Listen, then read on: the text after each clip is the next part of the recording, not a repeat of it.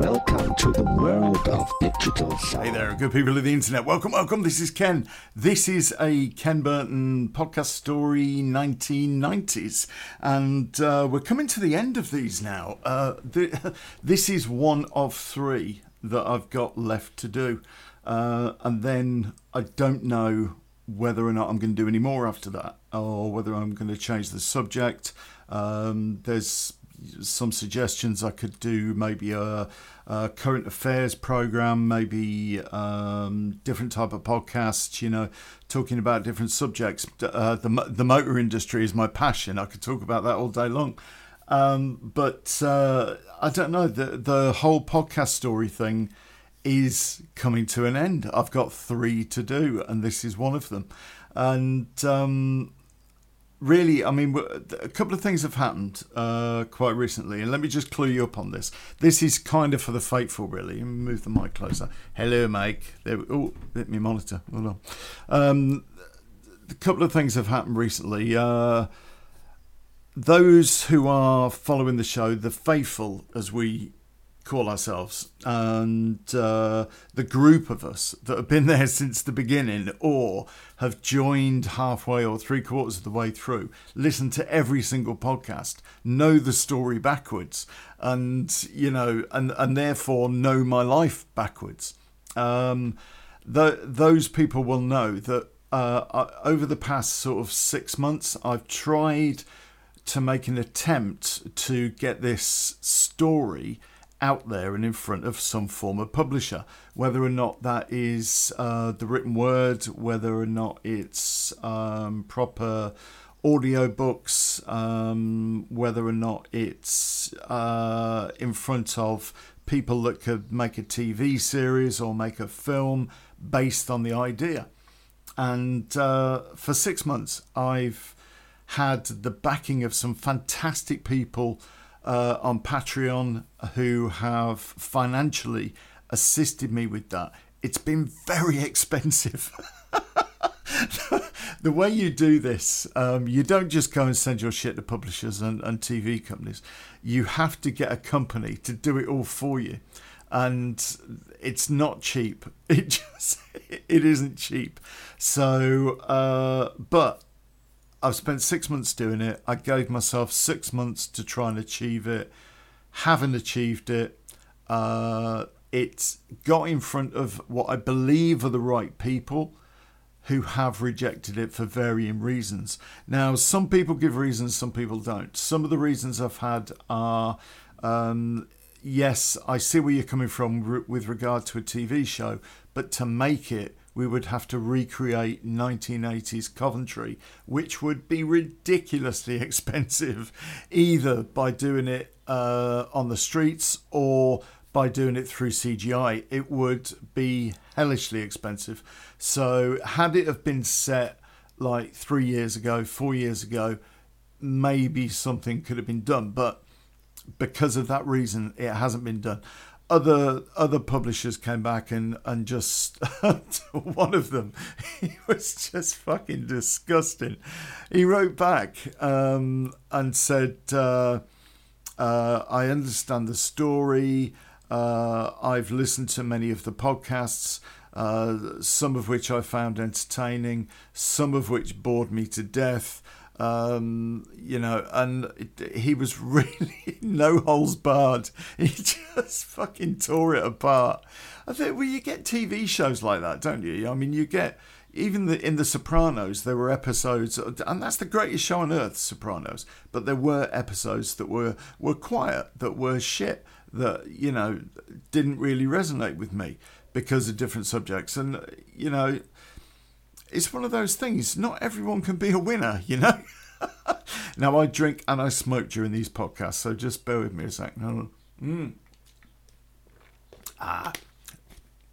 Oh, God, what is that? Fuck me. Jesus, I know we're in lockdown, but pear what? Oh, some sort of pear juice cordial shit. Oh, God, it's awful. Right. So, as I was saying, we've got it in front of all the people that we could get it in front of. And the last of the rejections has come through. And quite a lot just don't reply. And so that's it. I put a certain amount of money into this. It was it was a lot of money. I won't tell you how much, but I could have bought myself a very nice second-hand car. And in fact, I sold my car to fund it in the first place. So there you go. There's a little snippet of information you didn't know. Because I'm in the motor trade, I get access to a company car. But I sold my car to fund it. So there you go. We are done. We are dusted. There is no more Patreon. And for those of you who worked with me on Patreon, huge amount of thanks. Please get into Patreon and cancel your subscriptions to my show. I've cancelled it my end. I want to make sure it cancels at your end. But the other big move we've made is to go from Podbean. Podbean costs money. Okay, Podbean is a hosting site for podcasts, and they make all sorts of promises when you join them. Right. I don't really want to pay that anymore. I don't really want the podcast series to cost me any money anymore. So I've dumped Podbean. I've moved my show over to Anchor. Now, there is a link in the description on the YouTube version of this, but let me just tell you what it is, and I need to click into it. And 1 second. It is anchor.fm. So ANCHOR.F for Freddie, M for Mother, /Ken Burton, BURTON. If you go onto there, it's a terrific site. A, it's free, but B, it gives you the links. So you can either listen to it directly on their site, you can listen on Spotify, you can listen on platforms I've never even heard of. Apple, yeah, you can get it on there, of course you can. Breaker, never heard of them. You can get it on Google Podcasts now. Overcast, I've never heard of them. Pocket Cast, Radio Republic, I'd never heard of any of these guys, but if you go over to Anchor and, you know, show the love on there, guys. Now, it's one of the moves that I've made. So I've got rid of Podbean. Patreon is now gone, and I've got 3 more of these to do. And I've also put the trailer on there as well. Now, the trailer is basically there so that, you know, you can get the disclaimers, which basically means that any, all, or parts of this podcast story are fictional unless stated otherwise. All characters do not relate to anybody living or dead unless I say otherwise. Okay, legal bit. Sorry. So we are dead in the water. We're going to do 3 more podcasts. I'm going to think about what I want to do in the future as far as podcasting is concerned. I'd really love to do a blog, but everybody's blogging. Everybody and their wife are blogging about everything. I mean, this COVID-19 stuff, I've never seen so many bloggers on Sky News, you know, from Mumsnet to Pregnancy Weekly, to Diabetics Anonymous, to Paedophiles Incorporated. Everybody's on Sky News talking about COVID-19. I'm okay, by the way. Family's okay. We're all self-isolating for the next 3 months. Right, end of. I'm not fucking going out. Tough. I and my family are not going to die from this. So, fuck it. We're all staying in. And we're doing okay. We're doing okay. So, where we left the last podcast. Now, 10 minutes of waffle, we finally get into a podcast. So, where we left the last podcast was, it was in a kind of weird place. If you listen to the last one, you'll know that I stuck my nose into somebody else's business again, and paid the price for it. Lost another friend, and I ended up back at my parents' place. Very little money. And I must admit, I'd managed to get a few quid put by, but I then started to gear up because somebody had told me about this place that I could go. Now, I'd seen pictures, I'd seen videos, and I didn't really believe it until he kind of showed it to me. But there is a little island. I won't tell you where this place is, but there is a little island, and the sun shines all day. And on one side of this island, there is a port that breaks ships. And the way it works is this. You turn up at the gate and they give you a disc, okay? And it's got a number on that disc. You're told to report to somebody and you go and work for the day. Now you could be using a cutter of some description if you've got welding experience or you want to learn it. You could be using saws, you could be using grinders, you could be just shifting metal from one place to the other, driving a truck. You know, you can do all of these things within this breaking port. And then at the end of the day, you hand in your disc at a long table on the way out and they pay you money. Okay, here's the thing. They don't want to know your name. If you are no good at what you do, then whoever you're reporting to, they tell you to fuck off. Okay, and you go out and you get paid for the number of hours you've worked. And then basically don't go there again because your face isn't wanted. All right. You don't need a national insurance number. You don't need an address. You don't give them your telephone number. It's completely fucking anonymous. Now, there are a lot of legitimate people that work at this place that are on proper payroll. And these guys basically are managers and supervisors and trainers and all of these guys. But the workforce is mainly scallies who want to disappear from the world. And that is the way to do it. There are places on this island, a number of places in particular, because a town that's kind of on the coast is sort of semi-abandoned because it became an unpopular place to go on holiday. I think they were gearing up, I think, maybe in the 70s, early 80s to make this place into another Benidorm, but it never came off. The town ran out of money and they've got all of these apartments in there that no one uses because they don't get any tourists. And you can rent a place there for pennies. You know, you can rent an apartment for pennies. There are a couple of bars, a couple of restaurants open for the people that go there, but it's like a completely anonymous place. You could be anyone you wanted. Now, I had planned to go across there using a false name. When I got there, using a false name, rent an apartment under a false name, go to work under a false name, should one ever be required, and disappear. I was going to disappear.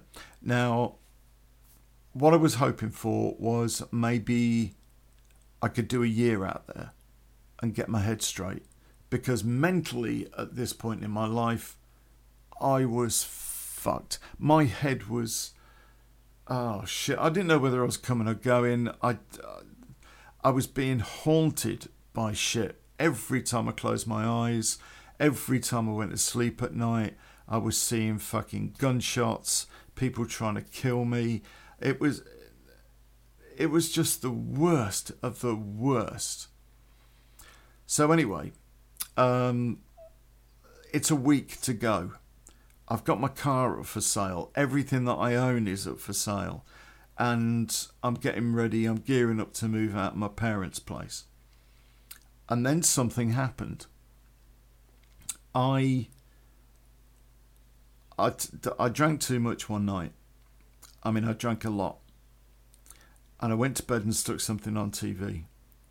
And I couldn't sleep. And it was starting to become a problem in the early hours of the morning. So what I did was take a couple of sleeping pills. Now, unfortunately, I'd already taken a couple of sleeping pills, and I took a couple more sleeping pills, and I just needed to sleep. I just needed to not be in the real world for a few hours. I was mentally exhausted. And a couple of hours later, probably it was getting to 5, 6 in the morning. It was starting to get light. Still couldn't sleep. I'm watching shit on the TV. But I can't concentrate. It's the weirdest thing to describe. I mean, it is now. If you call it depression, anxiety, depression, you call it a lot of things. But every time I went to watch a program, then my mind would drift off. It would be if the program had a guy in it that reminded me of somebody that I once knew, my mind would drift off, and I was semi-lucid at this point, but I do remember this. My mind would drift off to my experiences with that guy. I couldn't get the fact that one of the shows that I'd watched during this TV session that I'd had, he reminded me of somebody that I knew quite well, and he'd been shot in front of me, and it was a headshot, and it weren't very nice. Let me have a drink. Very dry today. So I took a couple of more sleeping pills. Next thing I know, I wake up in hospital, and you can picture the scene. My folks can't wake me up. I've got a bottle of pills next to the bed and an empty bottle.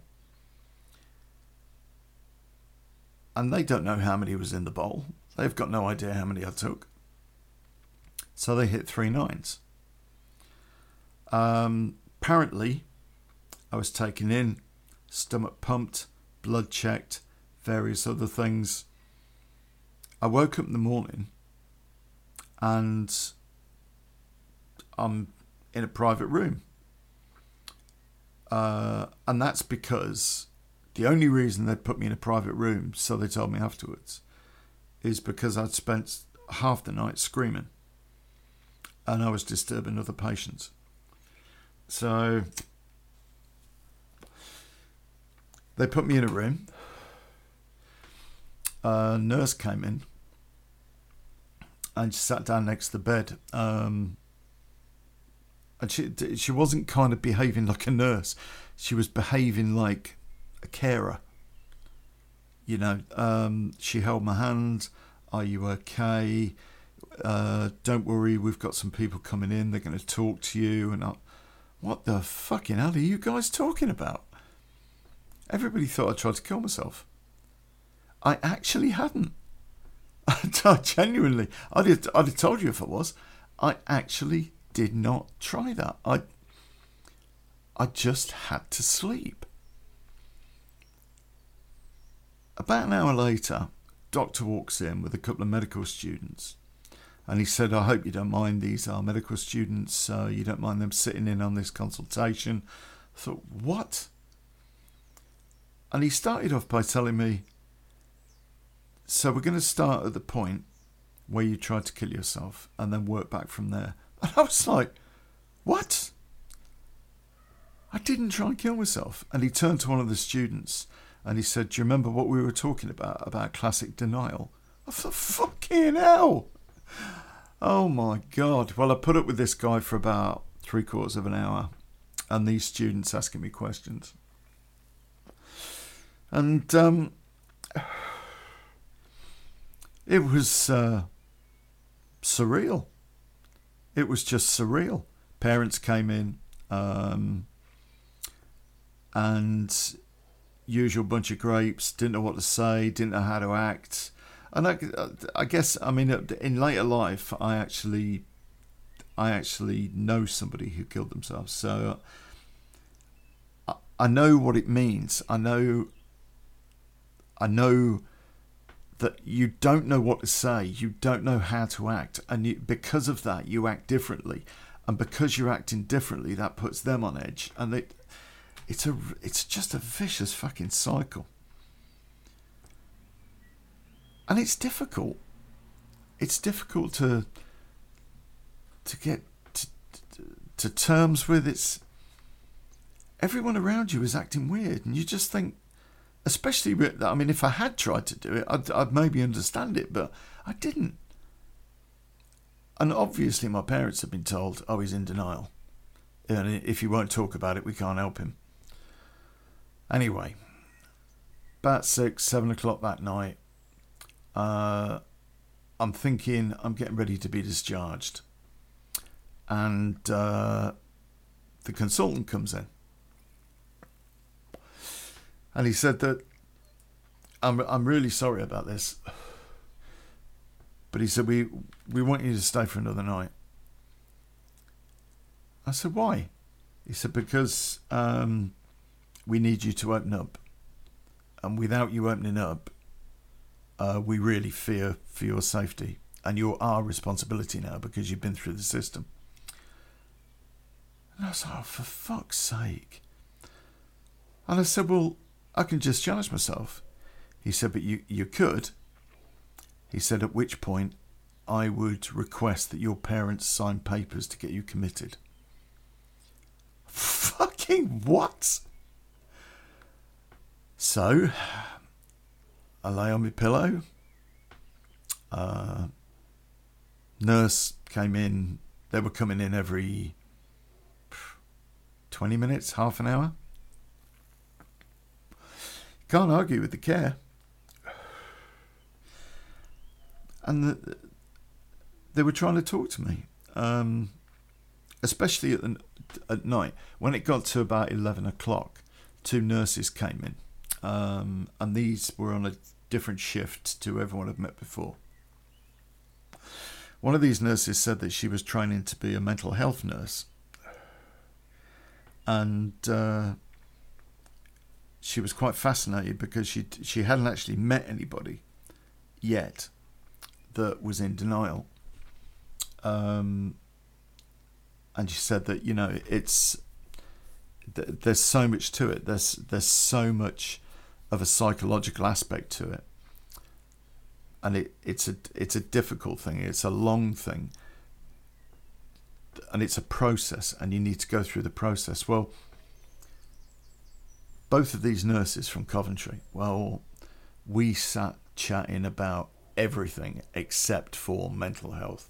We were talking about nightclubs we've been to, some of the people they knew, who also I knew, you know, what they did to get into nursing, what their careers were, and all. We were talking until 2 a.m,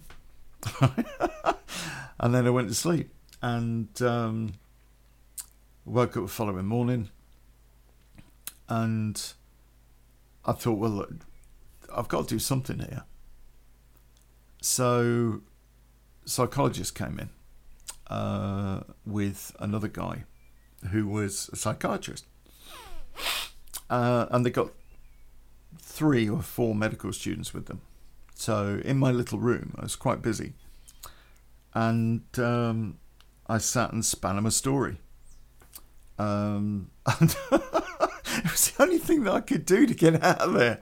So I said, look, okay, in that moment, at that point, I just didn't want to be here anymore.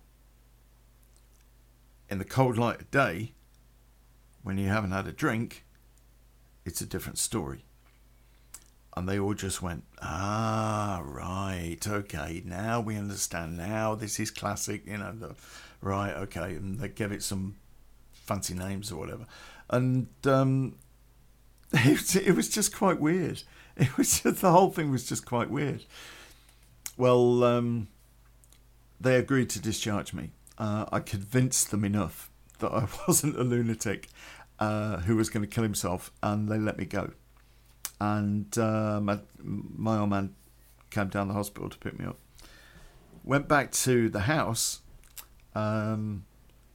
and they were talking to me about my plans to leave, because they were still convinced that I tried to kill myself, and whether or not it was a good idea. Well, I'm trying to persuade them. I'm trying to talk them into, look, this was an accident, guys. It was just an accident. I just needed to sleep, and I couldn't sleep, and hence the reason why. And there was a knock at the door. Mum opened it, and it was a guy that I knew fairly well about 6-7 years before. And his mum worked with my mum. That's how we knew each other. And obviously those two have been talking, and he came down to see me, and he's the only person that did, which shows you how many friends I got left at that point. One, and I hadn't seen him for 6 years. And we chatted, and we went for a drink. We had a good couple of beers. We talked about everything and anything except for what had happened. And we agreed the following day that we'd meet up and go and do something.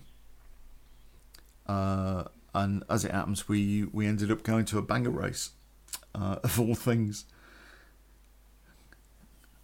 And we're having a couple of beers at this banger race, and then he told me the story about how when his girlfriend had left, he got depressed. He tried to kill himself. He actually tried to hang himself. I can't imagine. Oh man, can you imagine that? I genuinely can't. I can't imagine anyone that could do that. Me, I want to go out in a ball of flames, not fucking rope round my neck. So, I didn't know what to say to him, to be honest. And I'm still gearing up for going off the following week. I'd cancelled my ticket, and I postponed it for a week, but I was still intending to go. He persuaded me that it would be a good idea to go and stay with him for a while. Not wanting to be around all the tension that was going on in the house, I agreed to it. And when I went round to his house, moved my gear in, he'd got one of these little new builds, a broom cupboard with a fucking staircase, basically. He'd only got one bedroom in this place, but the downstairs had got a pull me out sofa bed thing, and I was on the sofa bed. We had a good few drinks, we had a good few laughs, and maybe 2 or 3 days. And bear in mind that this had all happened within the space of a week. This guy knocking on the door to me being in his house for a couple of days, that all happened within a week. He had a few people come round every now and then, one of which was his sister. And then I realised, after a little while, why all the attention, why he wanted me round there. His sister was living with a bloke who was hitting her. And I'm pretty convinced that my mate, that I hadn't seen for 6 years, only came to see me, only invited me to go and stay at his place because he had this problem. And I had a reputation. And he thought I might be able to do something about it. We sat and talked one night when he explained it all to me. Times that she'd come round to the house and she'd been beaten up, or he got the call and she was in hospital. And he waited for me to offer, I think. He was talking a lot about it. And he hadn't mentioned it up until that point. And then he talked about nothing else. I didn't want to get involved. I'd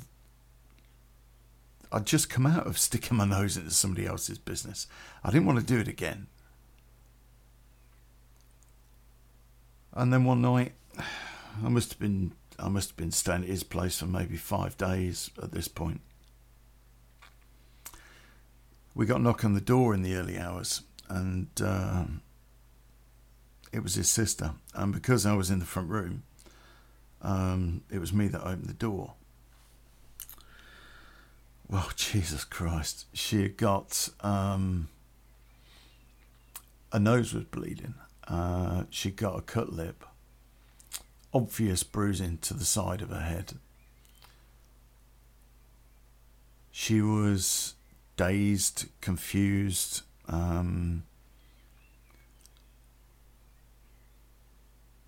We brought her in, we sat her down, we got her a drink.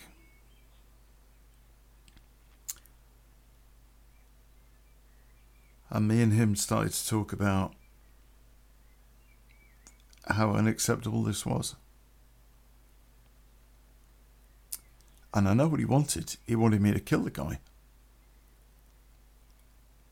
He'd already had a number of run-ins with this bloke.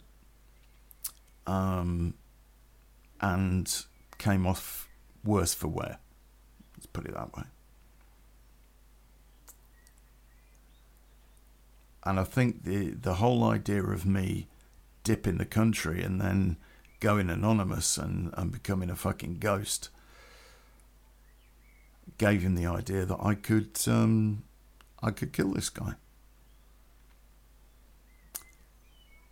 And he offered me money to do it. Quite a lot of money. And he was telling me it's everything he had. She tried to leave him twice. And he found her twice. And he fucked her up twice. That was when he put her in hospital. I didn't know who this bloke was. I had no idea. But I didn't really see that I could possibly do anything about it. Unless I killed him. So a plan started to form in my little head. I could see the attraction. I could see the merit of what he was trying to achieve. I could see the justification for it. And so I tried to get a gun. A couple of places that I knew. One in Birmingham, one in Nottingham. Because the guy in Coventry, the armourer, he wouldn't answer the door to me now. I was out the loop. Couldn't get sorted in Nottingham or Birmingham. And so I thought about another plan. There wasn't anybody I could call on, you know. I mean, something like this. This guy was rarely alone. He had friends around him most of the time. He had people at the house all the time. He had a guy living there, lodging with them. And by all accounts, these guys were fairly handy. I mean, looking at the work he'd done on my friend's sister, it wasn't so much of a case of he had the strength physically.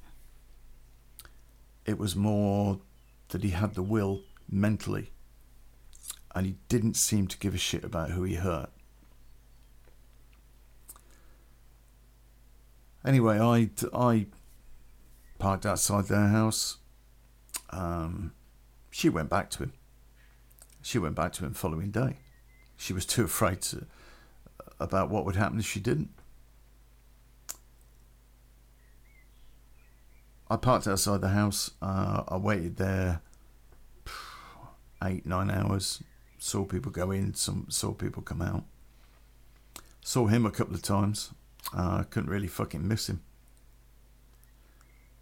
But he was a fuck's sight bigger than I was. God. Rugby player. And so were his mates. Which was a bit of an issue. So,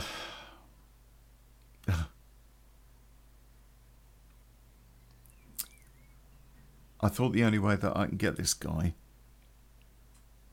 is do it one by one and then make it look as though it was nothing to do with what he was doing to my mate's sister. So I decided that I was going to fuck up a couple of his mates first and then do him. Make it look as if, as a group, they'd pissed off somebody. First night, I was walking down the street and one of his mates was walking down the street towards me. And don't think in any sense of the word I'm proud of this. I pulled out a rounder's bat from the back of my shirt. Rounder's bats, I explained those in the last podcast, but they're basically a truncheon. Very hard wood truncheon. And as this guy passed me in this quite quiet street, I did him round the back of the head. He went down like a ton of bricks. He was semi-conscious, barely moving. I put the bat under his wrist as he was lying on the floor, stamped on his arm. I broke his arm. Got my bat, went back to the car. Nobody saw anything. Away I went. A couple of nights later, one guy that came out of his house, I followed him, and he went into a house 3 or 4 streets away. Kept an eye on that house, didn't see anybody going in and out apart from him.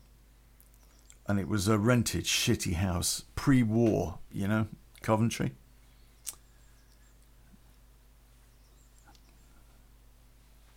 And I just went and knocked on his back door. Just went in through the back gate. Knocked on the back door. I've got a mask on, which covered the bottom half of my face. And I've got a black hat on, black beanie, pair of gloves, black gear. He answered the door, quite sort of curiously, as in, who the fucking hell's coming to my back door? And I started laying into him. I got 4 or 5 hits into him, head shots, and he went down. And I was going to do the same to him, but I couldn't knock him out. He kept trying to get up, and every time he tried to get up, I either hit him with the bat or I kicked him. He just wouldn't fucking stay down. But we're in his kitchen, and I punched the guy maybe 4 or 5 times in his face. But fuck me, I mean, these rugby players, they're tough. I could not get this guy knocked out. So in the end, I couldn't break him. I didn't feel like it was possible to break a bone on this guy. So as he was trying to get up, he got on his knees, and I absolutely kicked like a fucker into his bollocks. That would have caused damage. And then I left. Third guy, and I think by this time they were getting a bit wary. But the third guy that came out of his house, he went into a house that was full of people. He drove there. He came out of the guy's house, got into a car. I followed him. He stopped outside a house and went indoors. There were obviously people in there. And maybe it was wife, kids, family, don't know. So I did the quarter window on his car, chucked a load of lighter fluid in there and put a match to it.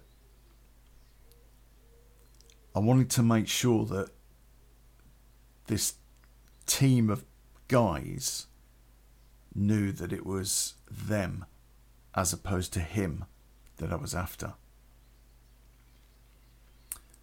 And car went up like a fucking bomb. Inside of the car, just Jesus, I barely got back to my car by the time the fucking thing blew up.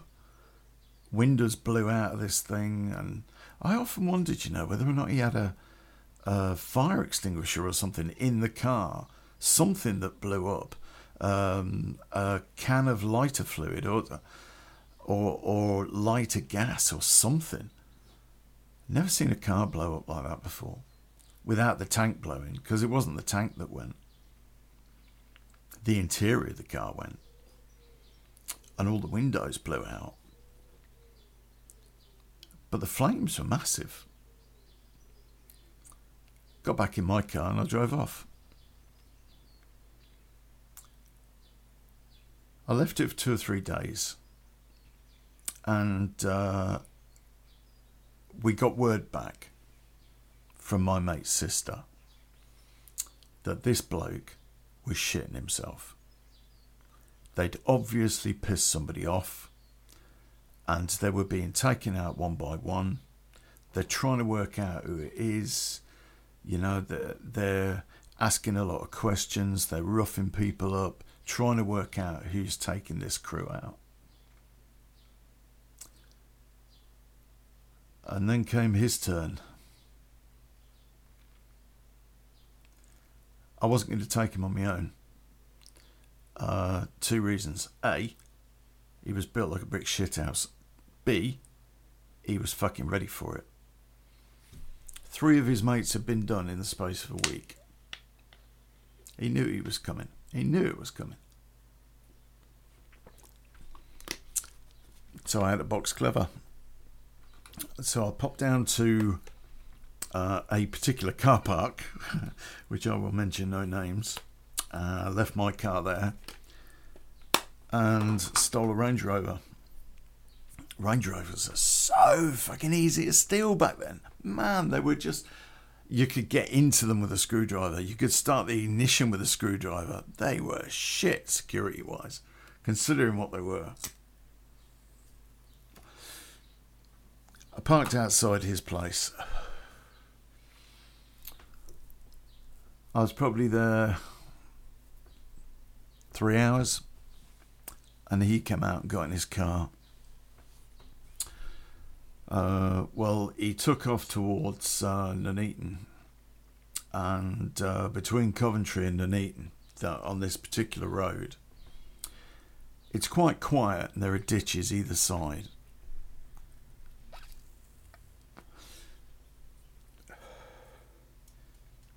I was maybe 2 cars behind him. And then after a little while on this road, one of the cars between me and him pulled off. So I put my foot down, and we're both doing about 60 miles an hour, probably me about 65, 70. And as I overtook him, I slammed into his car. The car went sideways and back again, and sideways and back again. Smashed into my car a couple of times. And then he steadied and realised what was going on, put his foot down. So I put my foot down. My huge engine in the Range Rover was a lot fucking faster than his piece of shit. And I smashed into the back of him maybe twice.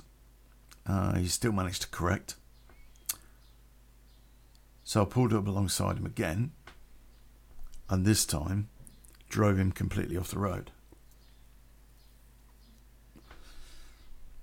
Car went into the ditch,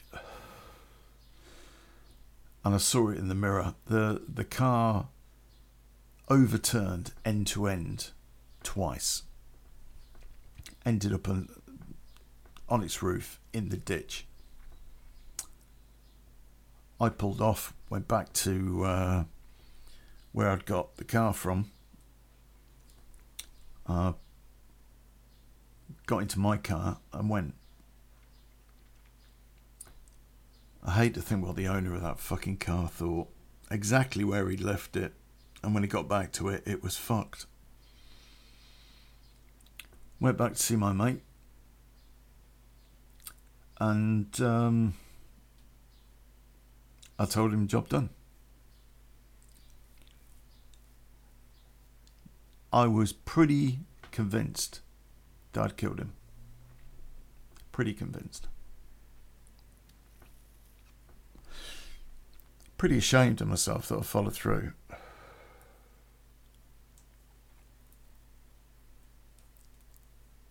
But the following day,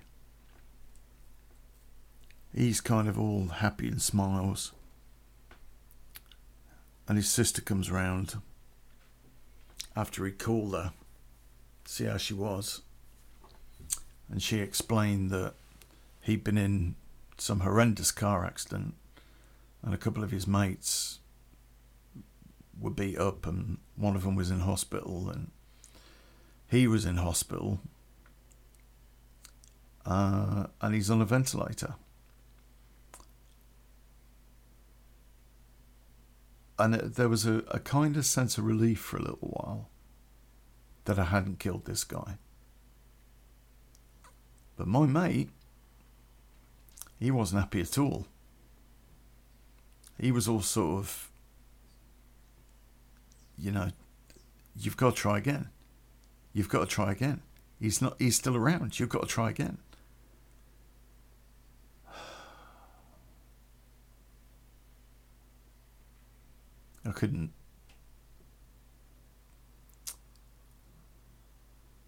I just couldn't get where he was coming from. The guy was in hospital on a ventilator. He got crushed chest. He got broken bones. He got serious concussion that induced a fucking coma in the bloke, for Christ's sake.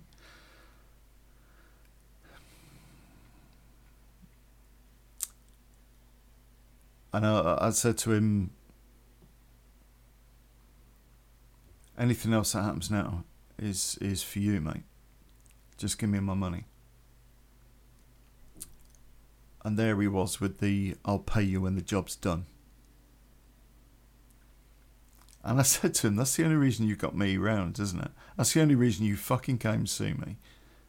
Because you wanted me to deal with this problem.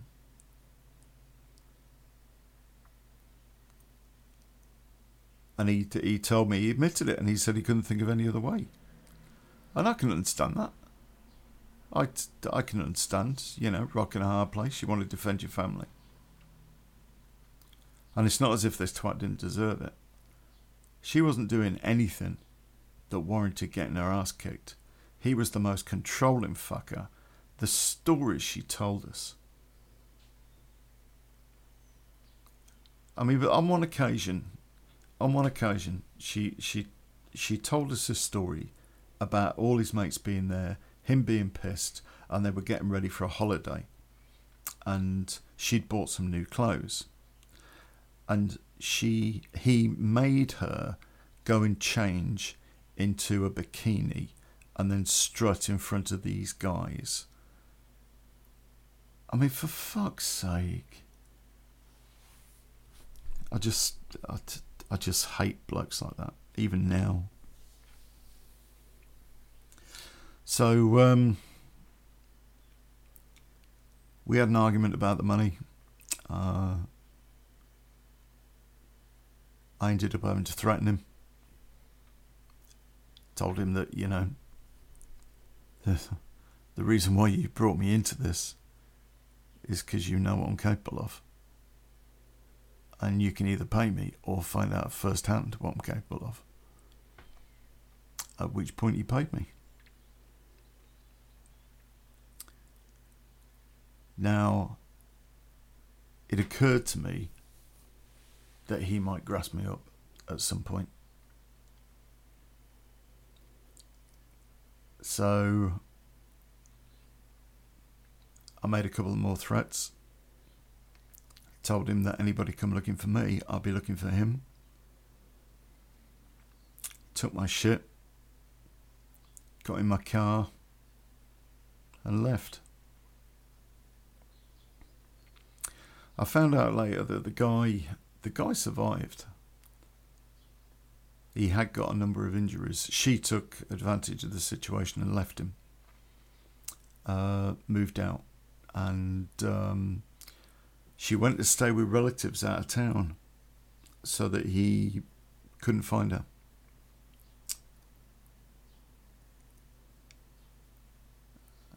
I don't know about his mates. I've got no idea.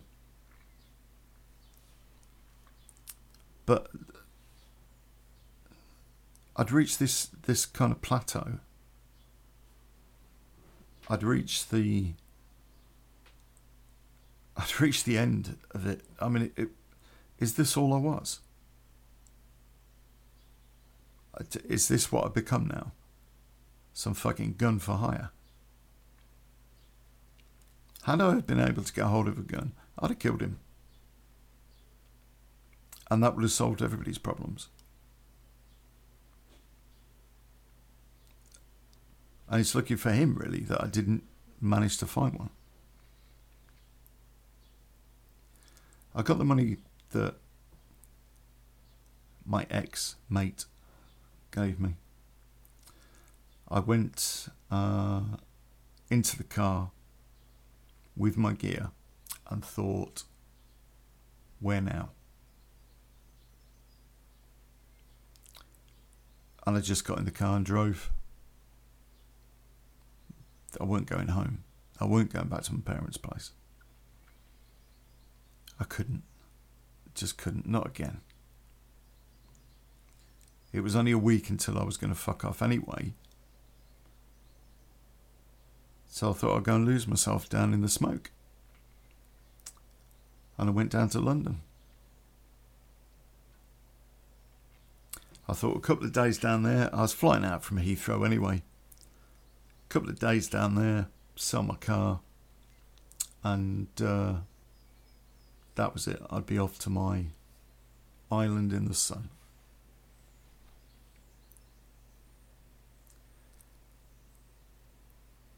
But the events of that week haunted me. And for quite a while after, couldn't close my eyes without seeing it.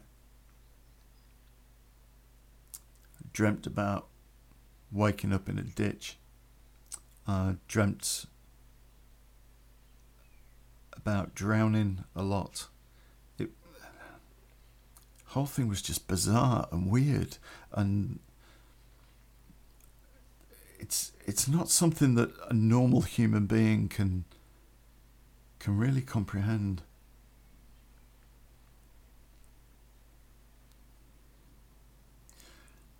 When following day I found myself down in London, first thing I did was find a used car seller and go down there and flog the car. I was able to do that quite easily. Found myself a B&B and checked in. I was ready to leave everything.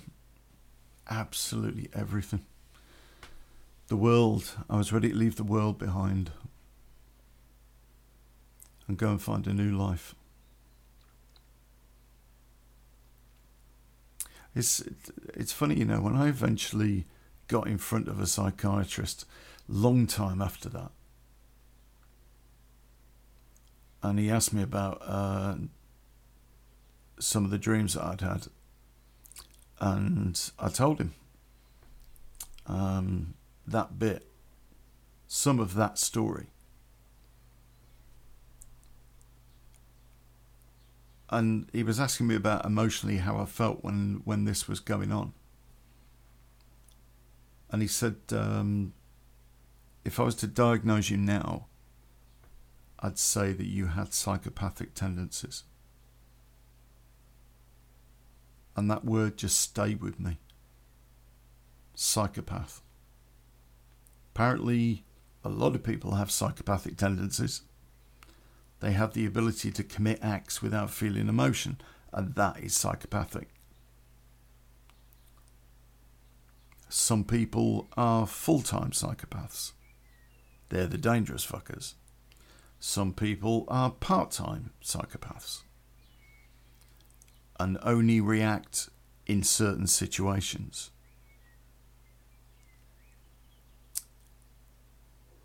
But he also talked to me about post-traumatic stress.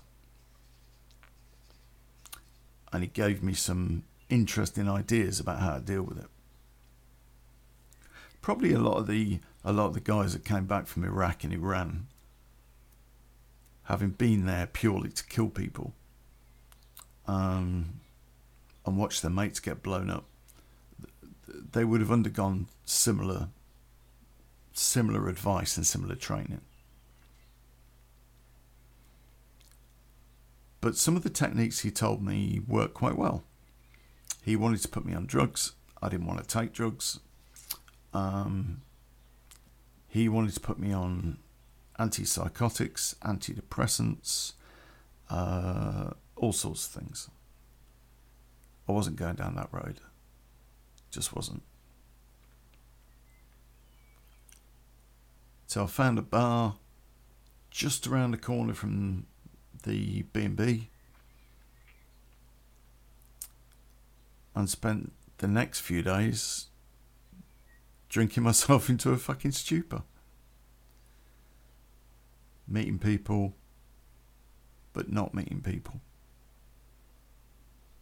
Being anonymous. I even started using my different name just to try it out.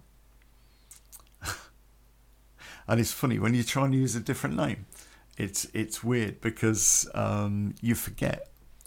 And if you say, for instance, you've called yourself John Smith, and somebody over the other end of the bar is going, John, you don't respond to it because it's not your fucking name.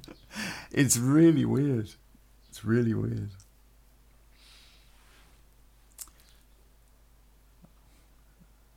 Next couple of days, drank too much,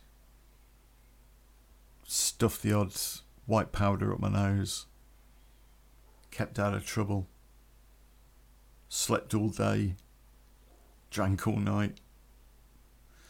Ended up going to, I met some people and ended up going to a few people's houses.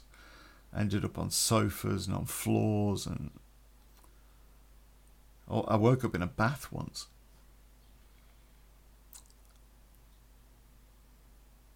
And I was somebody completely different. And that was the start of changing who I was.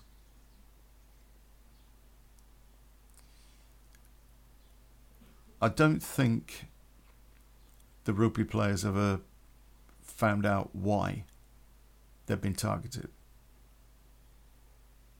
And I hope to God it fucking stays that way. We got 2 more to go after this, guys. And the next story will cover my time in London. But as ever, I will see you on the dark side. Thanks ever so much for listening. This has been Ken. This has been a Ken Burton podcast story. 1990s. And you know what I'm going to say next, don't you? I'll see you all on the dark side. Take care of yourselves. Welcome to the world of digital sound.